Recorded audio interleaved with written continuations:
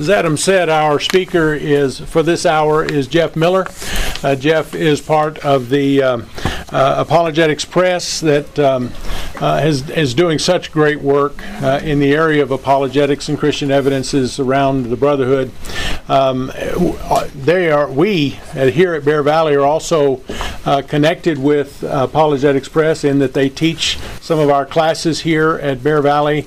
They teach that over the computer. They're not here on a regular basis in town, so we're glad to have occasions like this when they are here on campus. But the work that they do, the academic background and credibility that they have is just tremendous, and we are so blessed for our students to be able to be exposed to that level of instruction and to prepare them to go out and preach the good news of the kingdom. I want to read just a few of some of the information, I guess I should say, about Jeff and his bio. But he graduated summa cum laude with honors at Freed-Hardeman, receiving a BS degree in physical science and minors in Bible, French, and mathematics. He earned a Bachelor of Science in Mechanical Engineering from the University of Texas at Arlington.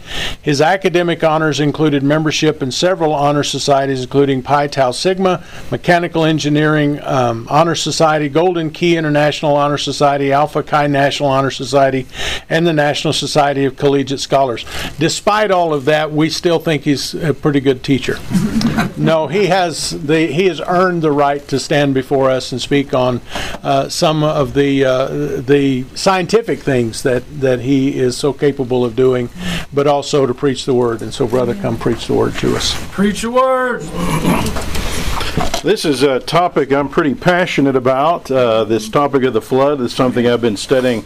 A lot of the work I've been doing at Apologetics Press for the last several years is involved the topic of the biblical flood, in large part because of the fact that this is now coming under such a strong attack. It used to really just to be evolution that we had to deal with, and now we're having to be able to make the case for our position as well as be able to defend it. And so you're going to get a Cliff Notes version of what the students here get in my Christian Evidences course. The second half of the course is devoted to making the case for the biblical creation model and then being able to defend that. So you're going to get a Cliff Notes version of this. A lot of this material is covered in my book that's written on about a 9th grade reading level, so it's not too heavy, not too technical, has a lot of pictures and so forth, makes it easier to comprehend, and a lot of this material is available at a deeper level on our website in the form of articles and so forth. And so be sure to check that out. I think we're selling it in the bookstore upstairs. All right, a good thematic verse for a study of creation science, study of the flood, would be Psalm 111:2. The works of the Lord are great, studied by all who have pleasure in them. Is that not God telling us to engage in science, to learn about the great works that God has done? Of course, the biggest two works that he did from a physical perspective would be the flood and the creation of Genesis 1. And so he then wants us to be able to defend that model, 1 Peter 3:15, and he wants us to remember the flood and the implications of that. Remember, 2 Peter 3 weighs in on this, that there will be people that will willfully forget the implications of the flood, and that's very much what I deal with at Apologetics Press on a regular basis.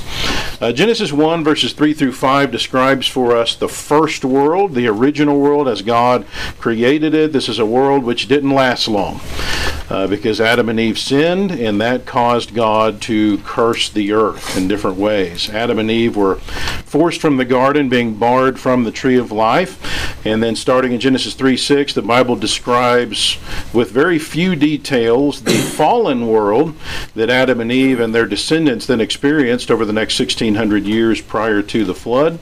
And we're given a few important clues about the world during that time in Genesis 3 through 5. Most of what we learn, however, the fallen world comes from geology and paleontology. Study the fossil record.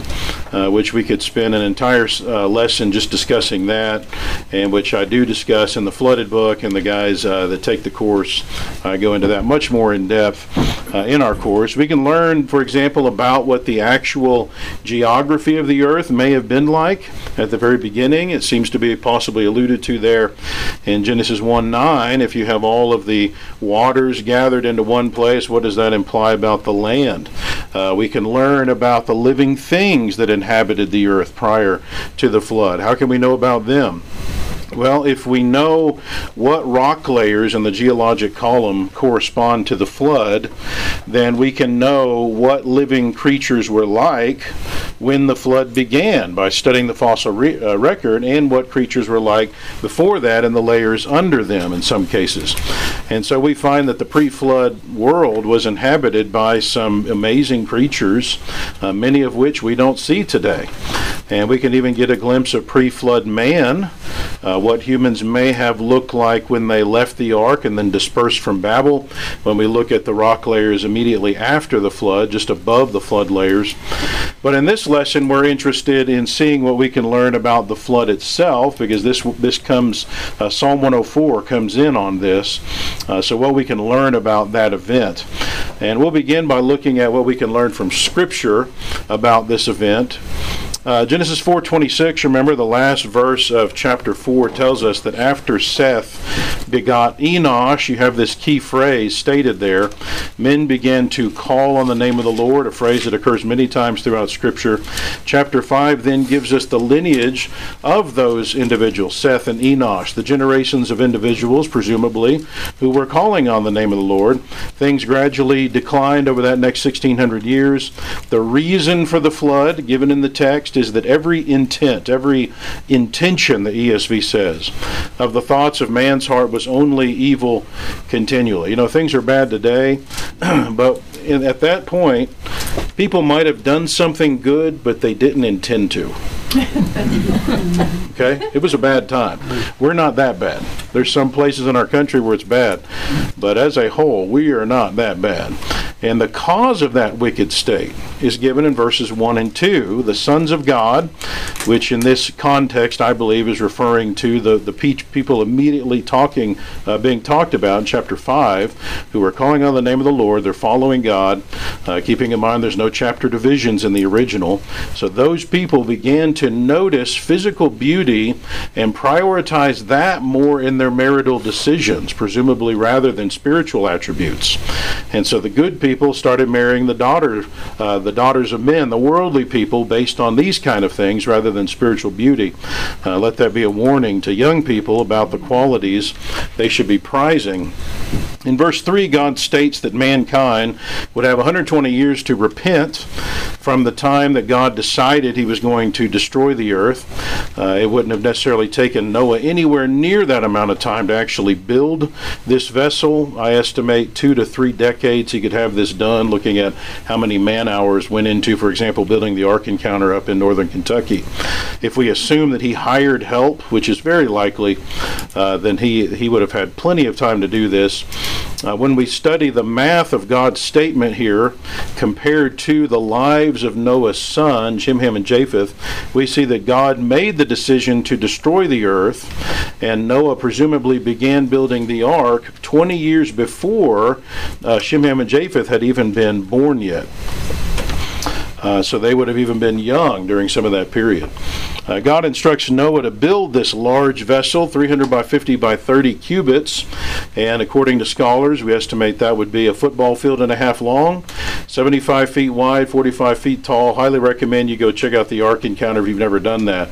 The minute you stand there and see the size of this, it immediately answers so many quibbles that people have ever brought up about the flood. Noah is told to make this ark out of this unknown wood called gopher wood, put 3 levels on this, have rooms for the animals, cover it with pitch so that it doesn't leak, put a door in the side of it. God tells him to install this opening. This is not exactly a window like we might learn about in our young Bible classes, but according to the underlying Hebrew, an opening for light, possibly ventilation, that went around the top of the vessel and was a cubit in height. According to chapter 8, verse 13, a covering or awning of some sort is put over the opening as well, which was left until the end of the torrential heavy rain period. And then Noah opens this window-like structure to see the state of things after that. God apparently sent the animals that he wanted on the ark to Noah. Noah didn't have to go hunt these down. That's significant from an apologetic standpoint. Noah didn't have to go figure out which representatives would be the best genetically to bring about the diversity God wants after the flood. He didn't have to worry about that. God handles that for him. God, of course, understanding DNA and so forth. Male and female representatives of the unclean kinds of animals. And then according to chapter 7, 7 representatives of the clean kinds of animals, probably 7 individuals, not 7 pairs. We have an article on our website that weighs in on that. Again, these are representatives of kinds, not species. Species is a term we've developed in the last couple centuries. The biblical term here is kind. Animals from the earth, including birds and reptiles, which would have included various, in the creeping things, would have included various reptiles, possibly some amphibians. Noah also brings food for his family and the animals, and then after loading up, God himself shuts the door, which ensures a perfect seal, and the fireworks begin. And that, of course, brings us right up to this amazing event that we're supposed to study about. The things that God has done are great. They're worthy of our thought and reflection and consideration because they tell us about him. They tell us about this being and what he thinks. And the flood, again, probably the greatest work that he ever did on the earth from a physical standpoint, and yet the Bible only gives us a few details. It occurred 4,000 to 6,000 years ago, was global in its extent. It covers everything. The fountains of the deep are broken up, and water comes from above.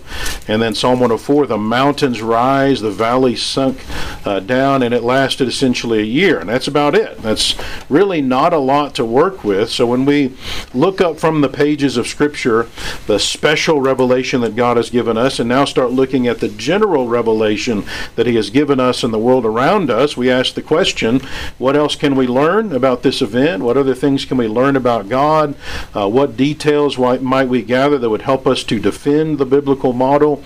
And does the biblical portrait of this global flood even fit with what we see in science and so forth around us? Does the evidence from, for example, geology fit with Scripture? Some have argued it doesn't. There's just no way the flood could be global. There's just not enough water on the earth to do this. And so they look at the earth and say, hey, if the flood happened, where'd all the water go? Is it in the sky? No, because there's not enough water in the sky. If you took all the water in the atmosphere and emptied it on the earth, it would only raise the sea level about an inch. Is it in the ice caps? No, that's not going to do it. That would only raise the sea level about 230 feet if you melted the ice caps. Is it within the crust? That's a little more significant. There's an estimated 6 quintillion gallons of water in the Earth's crust today. And so if you pump all that back out onto the surface, you now raise the sea level another 600 feet. But notice, in total, we're only up to about 1,000 feet here, and yet we've got mountains that are 25,000 feet high. And so many who consider numbers like these and they still want to believe in the Bible will often reject a worldwide flood and argue that the flood had to be a local catastrophe instead of a global catastrophe. But as we'll see, that argument can't be sustained in light of science or Scripture. The evidence demands a global catastrophe, and in fact, Psalm 104 is important in helping explain that concept. All right, let's start with a depiction of this event, what modern Christian scientists believe occurred during the first few hours of the flood.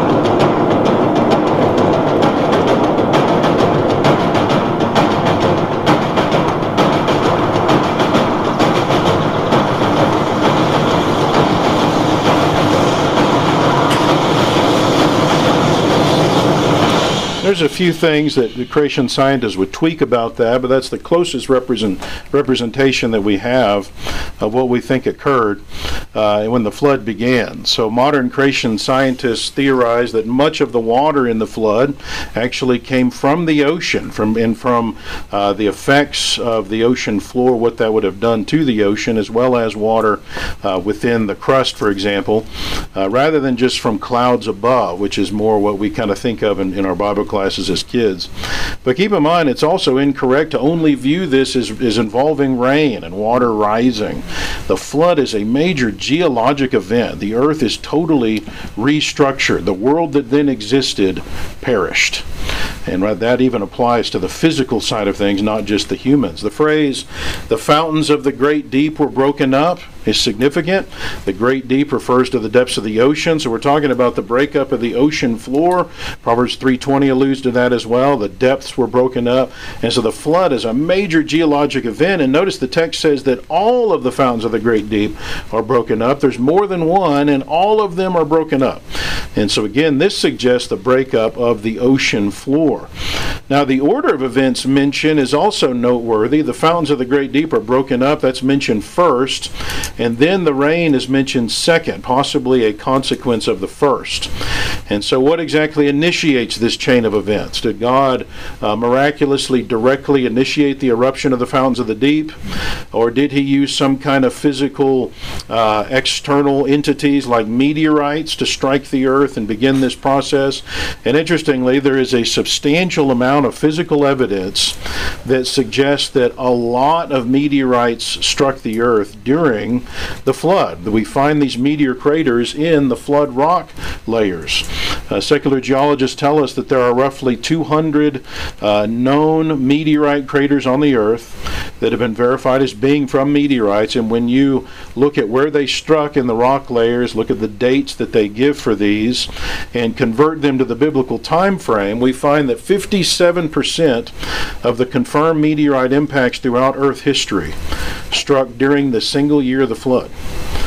Another 23% of these confirmed meteorite impacts date to the period immediately following the flood, from the flood through the Ice Age up to Abraham.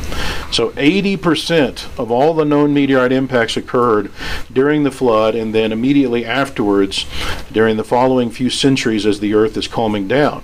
It's hard to ignore that. When we look at the works of the Lord, we look at the physical evidence, we see meteorite impact is a major part of what's going on here. But regardless of what starts the process, creation geologists have tried to piece together what may have occurred after the flood began based on our understanding of geology today. So geologists have determined that the interior of the earth is comprised of a solid inner core, a liquid outer core, a mantle of predominantly solid rock, although the upper part has some plasticity, and then you have the crust upon which we live.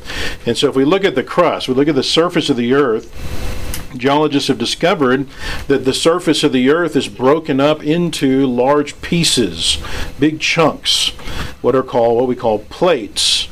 And these move around today on the order of centimeters per year, as fast as your fingernails grow. And so the earth is like a big cracked egg, and the earth is unique in that. It's the only known planet to have plates that move around like this. So creation geologists believe that the cracking of this egg may have, at least it occurred at the beginning of the flood, and may have been what initiated the flood. And interestingly, there's been a flood of recent articles by secular geologists where they're theorizing that plate tectonics may have been initiated by meteorite activity, which is what creationists have been theorizing for a few decades now. So the model that describes the motion of these big chunks of crust that are moving around is called plate tectonics. You'll hear that term today. So how do they know plate tectonics theory is likely true and that this is something that the creationists can accept? Well, there's several ways. I'll talk about a lot of these in the flooded book. You can use GPS to detect the movement of the Earth's crust, and that makes it pretty clear something's going on there. Also, geologists have used dating methods to get the age, for example, the ocean floor, and have found that the ocean floor gets older the further away you are from the mid-ocean ridge, for example. So as you move away from the ridge, going this way and this way, you have these ages matching up, and then farther out these match, farther out these match, and so it's getting older the farther you are away from this mid-ocean ridge, suggesting that new ocean floor is coming up and being made at the ridge and has then moved away from the ridge in both directions. And then there's what's called magnetic striping. And so when you measure the polarity of the ocean floor, if you get a metal detector and you get down on the ocean floor, which I wouldn't recommend, and you start walking across the ocean floor and you go across these stripes, north and south flip as you go across the stripes, which, by the way, has major geophysical implications for what's going on in the flood. It's kind of scary. But these strips match again on the opposite sides of these ridges. And so even more evidence that you've got new crust being made and moving. These plates are moving away from these ridges. And of course, probably the most obvious way to see the existence of these plates is to mark the locations of earthquakes and volcanoes on the planet. And they very clearly make a pattern when you map these out. Now, why in the world would earthquakes and volcanoes line up that way? Well, those are the edges of these plates. Most geologic activity on the Earth is thought to occur along the margins of these large pieces of crust as they rub against each other. That'll cause earthquakes and volcanoes and mountain building as they're smashing into each other and so forth. So as they move relative to each other, we see different things happening. Some transform or they slide past each other, like at the San Andreas Fault. Some will diverge, so they move apart, and then new material from the mantle comes up into the gap to form new crust. And so you see this at the mid-ocean ridges. Some converge, where they're smashing into each other, and if you have two continental plates that converge, it'll form mountains. And if a continental plate converges with an ocean plate, then the ocean plate will subduct. It goes below the continental plate down into the mantle. And as that happens, a line of volcanoes form along those ridges. So mountain building is extremely slow because these plates are moving so slow. So at the rates we see going on today, it would take eons for some of these mountains to form. So how would creationists respond to this? Well, first of all, there's several evidences for the supercontinent, sometimes called Pangaea. The puzzle-like fit that we see when these continents are pushed together. You've surely seen how South America fits with Africa, but several of the other continents too fit together and form this massive supercontinent. Also, when you form Pangaea, the rock layers continue across these plates. Mountain belts continue across these plates, like the Appalachians of the eastern U.S. become the Caledonian Mountains in Europe. And so you've got fossil distributions that match up when these pieces are put together. And so lots of explanatory power comes from this idea of the supercontinent.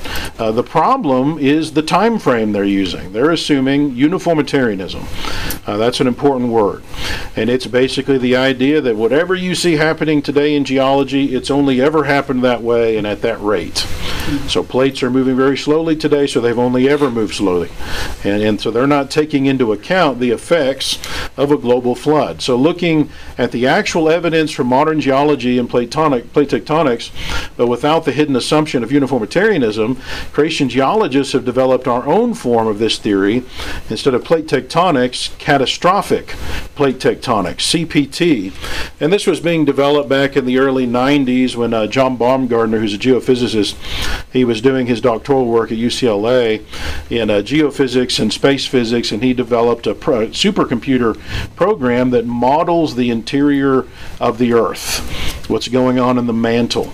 And based on the predictions of his program, creation physicists and geologists and meteorologists, paleontologists jumped in and helped to develop CPT, which is a theory that is very cross-discipline in the creation community. This isn't just a geology thing, but it fits across the board with the other disciplines too. And significantly paraphrasing this model, before the flood, the plates didn't exist. The continents weren't separated. They were actually probably in a different form even than Pangaea. It's what we call Rodinia. Pangaea forms during the flood and is underwater when it forms. But at the onset of the flood, all the fountains of the great deep are broken up, Genesis 7:11. So the plates break apart, and keep in mind that the fountains of the deep there may not just be referring to fountains of water, but could be referring to other materials coming up as well from below the earth.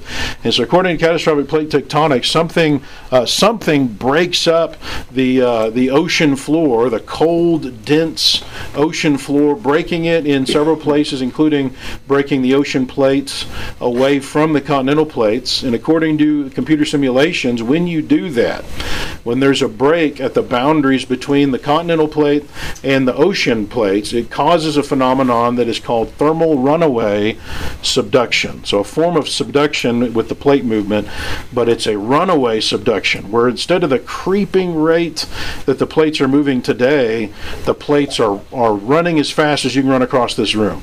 They're moving in meters per second instead of centimeters per year.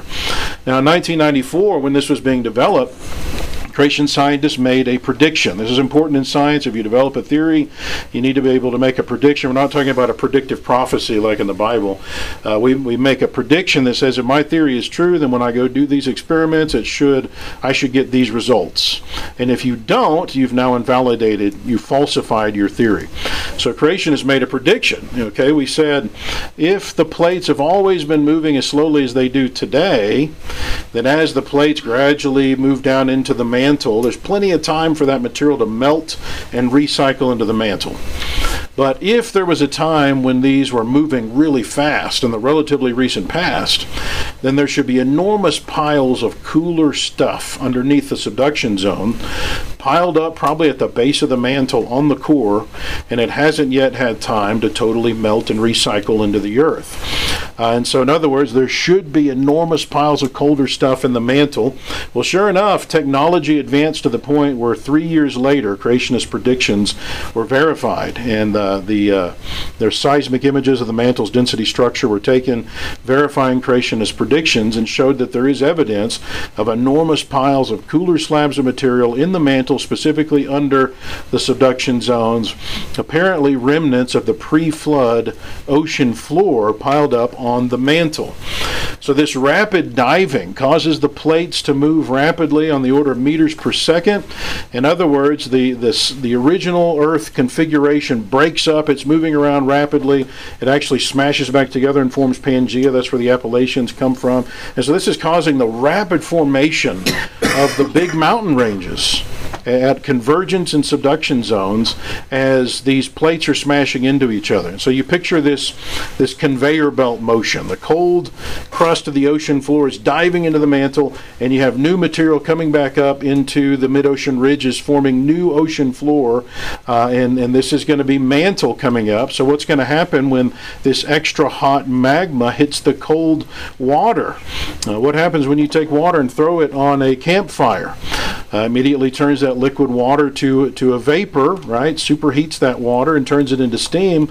So you picture that happening across the entire ocean floor. Most of the divergent zones in the Earth are in the ocean, and so this would cause intense rain across the entire Earth, as these geysers that stretch for hundreds of miles all over the Earth are all erupting at the same time, pumping water high up into the atmosphere, which then comes back down from the heavens onto the land as rain. All right, so now you've got all this new ocean floor being created. New magma coming up, reforming the ocean floor. That's displacing water from the sea onto the land. Now this is hot material replacing the colder pre-flood ocean floor. And so whenever you heat things, they expand, with the one weird exception being water. But most things, when you heat them, they expand. So the ocean is gradually, as it's being overturned, is going to be in more and more of a heated state. The entire ocean floor, which means it is less dense, it is hotter, it's lighter. So essentially the ocean floor is riding higher in the mantle. The ocean floor is going to be higher than in the pre-flood time by at least 3,500 feet. And so as the sea floor is raised, now water from the seas is spilling onto the dry land, carrying with it sea creatures, which explains why there are marine creatures all the way across the continents, not even just on the coast, but in the middle of continents, far away from the ocean, including on what are now high mountains, which would not have been high mountains when they originally traversed that area, but which were pressed up in the flood as this motion is going on. So water is coming in from the ocean as the sea level is rising, in addition to water coming down from the immense geyser. And don't forget to step back. This is all, interesting science. Maybe not interesting to you. I love this stuff. But don't forget to step back and think about what we're learning about God. People aren't just drowning. That would have been the easy way to go. Okay? All right, so tsunamis. Tsunamis come from underwater earthquakes. Imagine the tsunamis that are wrecking the coasts. It is totally taking the pre-flood crust, all the rock, and breaking it down to grain size and spreading it across the entire pre-flood continent, remaking the surface of the earth. All right, so while that's going on, keep in mind all the meteorite activity occurring.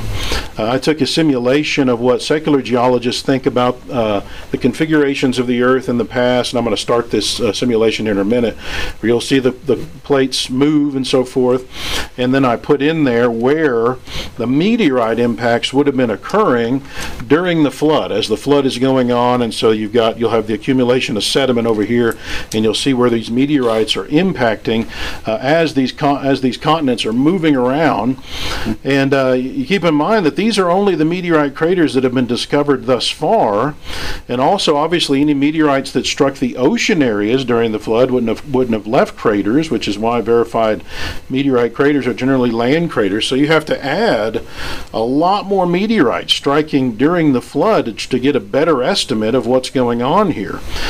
So far there's over 100 meteorite craters that have been found on the Earth, on the land, that correlate to the flood, but 70% of the surface of the Earth is in the ocean. So if we take what we know about the land and extrapolate to the ocean, you need to add in another 230 meteorites that are striking during the floods. Over 330 meteorites hitting the Earth during this event. And so notice now you've got some other ways you could die during the flood as well. So meteorites are a significant part of the flood. Now let's look at Psalm 104. You covered the earth with the deep, as with a garment. The waters stood above the mountains. At your rebuke they fled. At the sound of your thunder they took to flight. The mountains rose. The valleys sank down to the place that you appointed for them. You set a boundary that they might not pass, so that they might not again cover the earth. Now, in light of verse 9, it seems clear this passage, at least this section of this scripture, is referring to the flood, not creation week. Otherwise, this passage would have been violated when the flood occurred. So if this is referring to the flood, it makes sense, because catastrophic plate tectonics has the mountains forming during the flood, and particularly later in the flood. This is several weeks into the flood as these plates are smashing into each other. Now, interestingly, now, due to the formation of the mountains in the flood, it is now impossible for there to be enough water to again have a flood like that. A boundary has been created by the formation of the mountains. By the mountains rising and the valleys sinking, a boundary was set where water might not again cover the earth. Well, according to the text, the rain itself continues for 40 uninterrupted days and nights, but that wasn't the extent of the catastrophe, because the waters apparently continued to rise for some time after that. This might be due to the ocean floor continuing to be completely overhauled, but the rising waters eventually level out and apparently begin to decrease on the 150th day. This is 5 months from the beginning of the flood, and keep in mind there's so many things I could talk about this. The dinosaurs are like the last thing buried. They're at the top of hundreds and hundreds of meters of sediment, and they're still alive because we find their footprints. And so they're still alive for weeks as all of this is going on. And the water, it finally hits them. I say water. I don't think that they're even being killed by the water. They're being killed, for example, the dinosaur excavation I was doing in Wyoming. They're being obliterated by the Rockies forming over here. as the Rockies are forming, it is causing, anyway, I could talk about that. No time. We got to move on. During that catastrophic period, the typical Earth processes, seasons, day and night and so forth, are totally disrupted. And after the flood, God promises that he's not going to allow that to happen again. And again, this is exactly what we would have expected with this catastrophic plate tectonics. All right, so returning to this big question how could the flood be global? How could there be enough water to cover the earth prevailing over the mountains over 20 feet? Well, with this model that I've showed you, you might already know the answer to that. So looking on the science side, remember the catastrophic plate tectonics would say that the water came primarily from the seas, both in the form of rain from these geysers and from added water being due to the ocean floor being totally overhauled. Keeping in mind also Psalm 104, that your taller mountains are forming during the flood, and we recall from catastrophic plate tectonics that they're forming as these plates are smashing into each other. Well, then that implies that the pre-flood world must have been much flatter. And so notice it wouldn't have been nearly as hard to cover the land with water at that point, because the tall mountains wouldn't have even been formed until later in the flood during the recession period. So you picture a much flatter earth, one with a lower elevation, covering the highest points of the earth by day 40 wouldn't require anywhere near the amount of water it would require today. Now, why are we putting on a jacket? I'm ready to strip down myself. So where did all the water go after the flood? You can probably think through this. So first of all, as the ocean floor is being raised and this intense geyser activity is going on, that's already dumping more sediment onto the continents, raising the level of the pre-flood continents. And then the mountains are forming at these convergence and subduction boundaries. That raises the land more in those areas. And so notice, without the water going anywhere, the continents now are higher in elevation. It's going to make them stick up out of the water more than in pre-flood times. But then there's a more important factor here. So the ocean floor, remember, is diving into the mantle. New material is coming up, replacing it. So, and it's hotter. The entire ocean floor gets totally overhauled with much hotter material. So it's in an expanded state, riding higher in the mantle. It pushes the seafloor up. Now what's going to happen as it cools? It's going to go right back down where it was, which is the recession. So all the water goes straight back to the ocean where it came from as that new material cools. So that would then allow that water to go back there. So bottom line, there's no problem from science in explaining where the water would have come from and where it went. Now you've got other scientific evidences that demand that this is a global event. The Cambrian explosion is the worldwide explosion of fossils that begins at the base of the fossil record. And it totally disproves evolution, because it's an explosion of life. It's already, there's simple life, but there's also complex life. There's no evolutionary history. It's an explosion of life across the entire planet. This is global. It's not like what we see today when you have localized catastrophes that might cause conditions that could fossilize something. It is a worldwide event involving a lot of water and a lot of sediment moving at the same time. So you've got to picture something major, catastrophic going on a worldwide scale. Another evidence, you have long distance travel of sediment. So when you look at the material found in the rock layers in various places, like at the Grand Canyon, in many cases, what geologists believe to be the source of the material that is found there will be hundreds to thousands of miles away. And whenever it's finally deposited, it is hundreds of feet thick. Like at Grand Canyon, you got like a mile of sediment. Right? This is not what we see happening today. This is continent-wide, at least, transportation of material in huge amounts. Again, this suggests a global catastrophe. Another evidence, mega seismites, and I could spend a lot of time here. This is some of the work I did in Wyoming. Basically, just zooming through this, you find seismites happen whenever you have an earthquake that happens today, and it shakes wet sediment. Well, in the flood layers, we find enormous seismites. We're talking mega seismites that are, instead of just a few inches, they're meters in height. And a lot of times you find the dinosaurs sticking out of these. They're being obliterated by the earthquakes that are happening during the flood. There is no modern reference point to understand the power of these earthquakes. We don't even have, this wouldn't be on the Richter scale. There's like no way to even measure these. They would have to be termed unearthly, is what they would have to say, because there's no known earthly mechanism to create these. You have to picture plates smashing into each other, forming like the Rocky Mountains fast. And that would explain, presumably, these seismites. All right, a lot more I could say about that. Other evidence is starting at the Cambrian explosion, so at the very base of the fossil record, you have worldwide sandstone beds that are laid down by some kind of major catastrophic worldwide event involving a lot of water.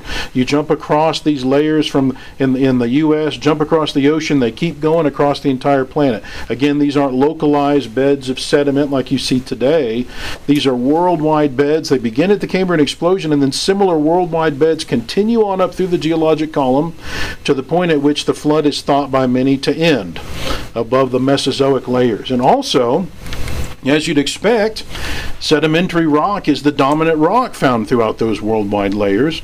Sedimentary rock being rock generally agreed to be rock formed from water activity. All right, so now you move to, so science doesn't allow a local flood. That's the bottom line. It's got to be global. When you look at the Bible, of course, you know, the Bible doesn't allow for this either, although a lot of people try to make it that. If it's local, why in the world do you build an ark? I mean, you got 120 years, just vacate the area. And why send God is sending the animals to Noah anyway. Why not just send them out of the area? Doesn't make any sense. How would the ark be able to stay afloat for several months if this is just local? And how would the biblical terminology that describes the water as covering the high mountains under the whole heaven, how can that be describing a local flood? How could water even get high enough locally to cover a mountain if the flood isn't greater in its extent? How could the biblically stated purpose of wiping man from the face of the whole earth be accomplished with a local flood? If the flood was local, then isn't it true that God lied? I mean, God promised he was never going to destroy the earth again with a flood like the one that he did. Okay, so if it was local, haven't there been a few local floods since then? This can't be local. Also, Peter used the universal destruction of the earth and the flood to describe what Judgment Day would be like. And so if the flood isn't universal, then logically Judgment Day wouldn't be either. Why would the seasons have been affected if this is just a local flood, where you got seed time, harvest, winter, summer, day and night stop during the flood? Doesn't sound like a local flood. Why does the dove not find no resting place for the sole of her foot when doves can actually go great distances and therefore could surely find dry areas? So the Bible just doesn't leave room for a local flood interpretation. Either the Bible's right, that there was a global flood, and then there's no reason to question the Bible's claim that there was a global flood scientifically, or the entire Bible's wrong, as well as science and all of our observations. You'd have to just have a blind faith that there wasn't one. But that Psalm 104 passage is critical in so much of this. So notice, here's a depiction of the flood maybe that you've never seen. You know, we typically think of just the rain and the animals. It's a pleasure cruise. We're having a good time on the ark. This is where you want to be. No, I don't even think you want to be on the ark when this happens. I mean, the stuff you're witnessing, and keep in mind, what does this say about God? We're supposed to be thinking about God, what he did. It's fun, but it's alarming because he didn't want us to forget this, because it tells us about him. It tells what God thinks about sin. It tells us that he's a holy God and what that means. It does tell us also about his concern for his people, doesn't it? You learn that. Those people that are trying to live righteous lives. Remember, Jesus called the attention of his audience back to the flood. Matthew 24. He doesn't want us to forget this event. As the days of Noah were, so also will the coming of the Son of Man be. For as in the days before the flood, they were eating and drinking, marrying, giving in marriage. They're not worried about it. Until the day that Noah entered the ark, and did not know until the flood came and took them all away. So also will the coming of the Son of Man be. Took them all away. That's all you get. That's what the Bible tells us. Maybe you know a little bit more now about what that means. Again, now you see drowning would have been the easy way to go. Disintegration, burning, mutilation, crushing. These are words that you would expect with the model that I've laid out here for you. The flood is a physical depiction of the holiness of God. When you see a high mountain you're thinking, oh, wow, that's so pretty. Look at what God did. It should be more like, look at what God did. Right? You should look at a mountain differently when you understand what created that. The flood is a reminder about God's holiness and the necessity of human repentance if we want to please Him. Judgment can always be right around the corner when you least expect it. But it's also a reminder that those like Noah who obey God can be saved through water and receive the benefits of God's grace. Once the divine long-suffering, God was long-suffering dealing with a world like that, whose every intention was only evil. He waited in the days of Noah while the ark was being prepared, in which a few, that is 8 souls out of, I would say on the low end, 215 million, based on my statistical analysis of that, were saved through water. There's also an antitype which now saves us, baptism, right? In which the world around us, including the people that would proclaim God, do not accept it. I don't want it. And guess what? They're just like the people Noah was dealing with. And we can all be that way too. We shouldn't be on our high horse and think we're somehow different. There may be a part of our life where we can be that way too and just be unwilling to accept what God has to say. We just don't like it. Well, now we see what happens. Judgment can be right around the corner. So Lord willing, we will all go to heaven together, and we can have our attitude straight and make sure that we live the kind of holy lives that God expects us to live. All right. If you know of any teens, it would be good to study this stuff as like a high school credit. I do that out in Arizona for teens that are in high school, where they can get credits, usually homeschoolers, but others can do it too, where I teach them flood science out there, like at the Grand Canyon and Petrified Forest and Meteor Crater and all these places, and they get to see all these things. It's immersive, an immersive kind of experience. So if you know of any young people that would be good to do that with, then be sure to let me know. Thank you for your attention.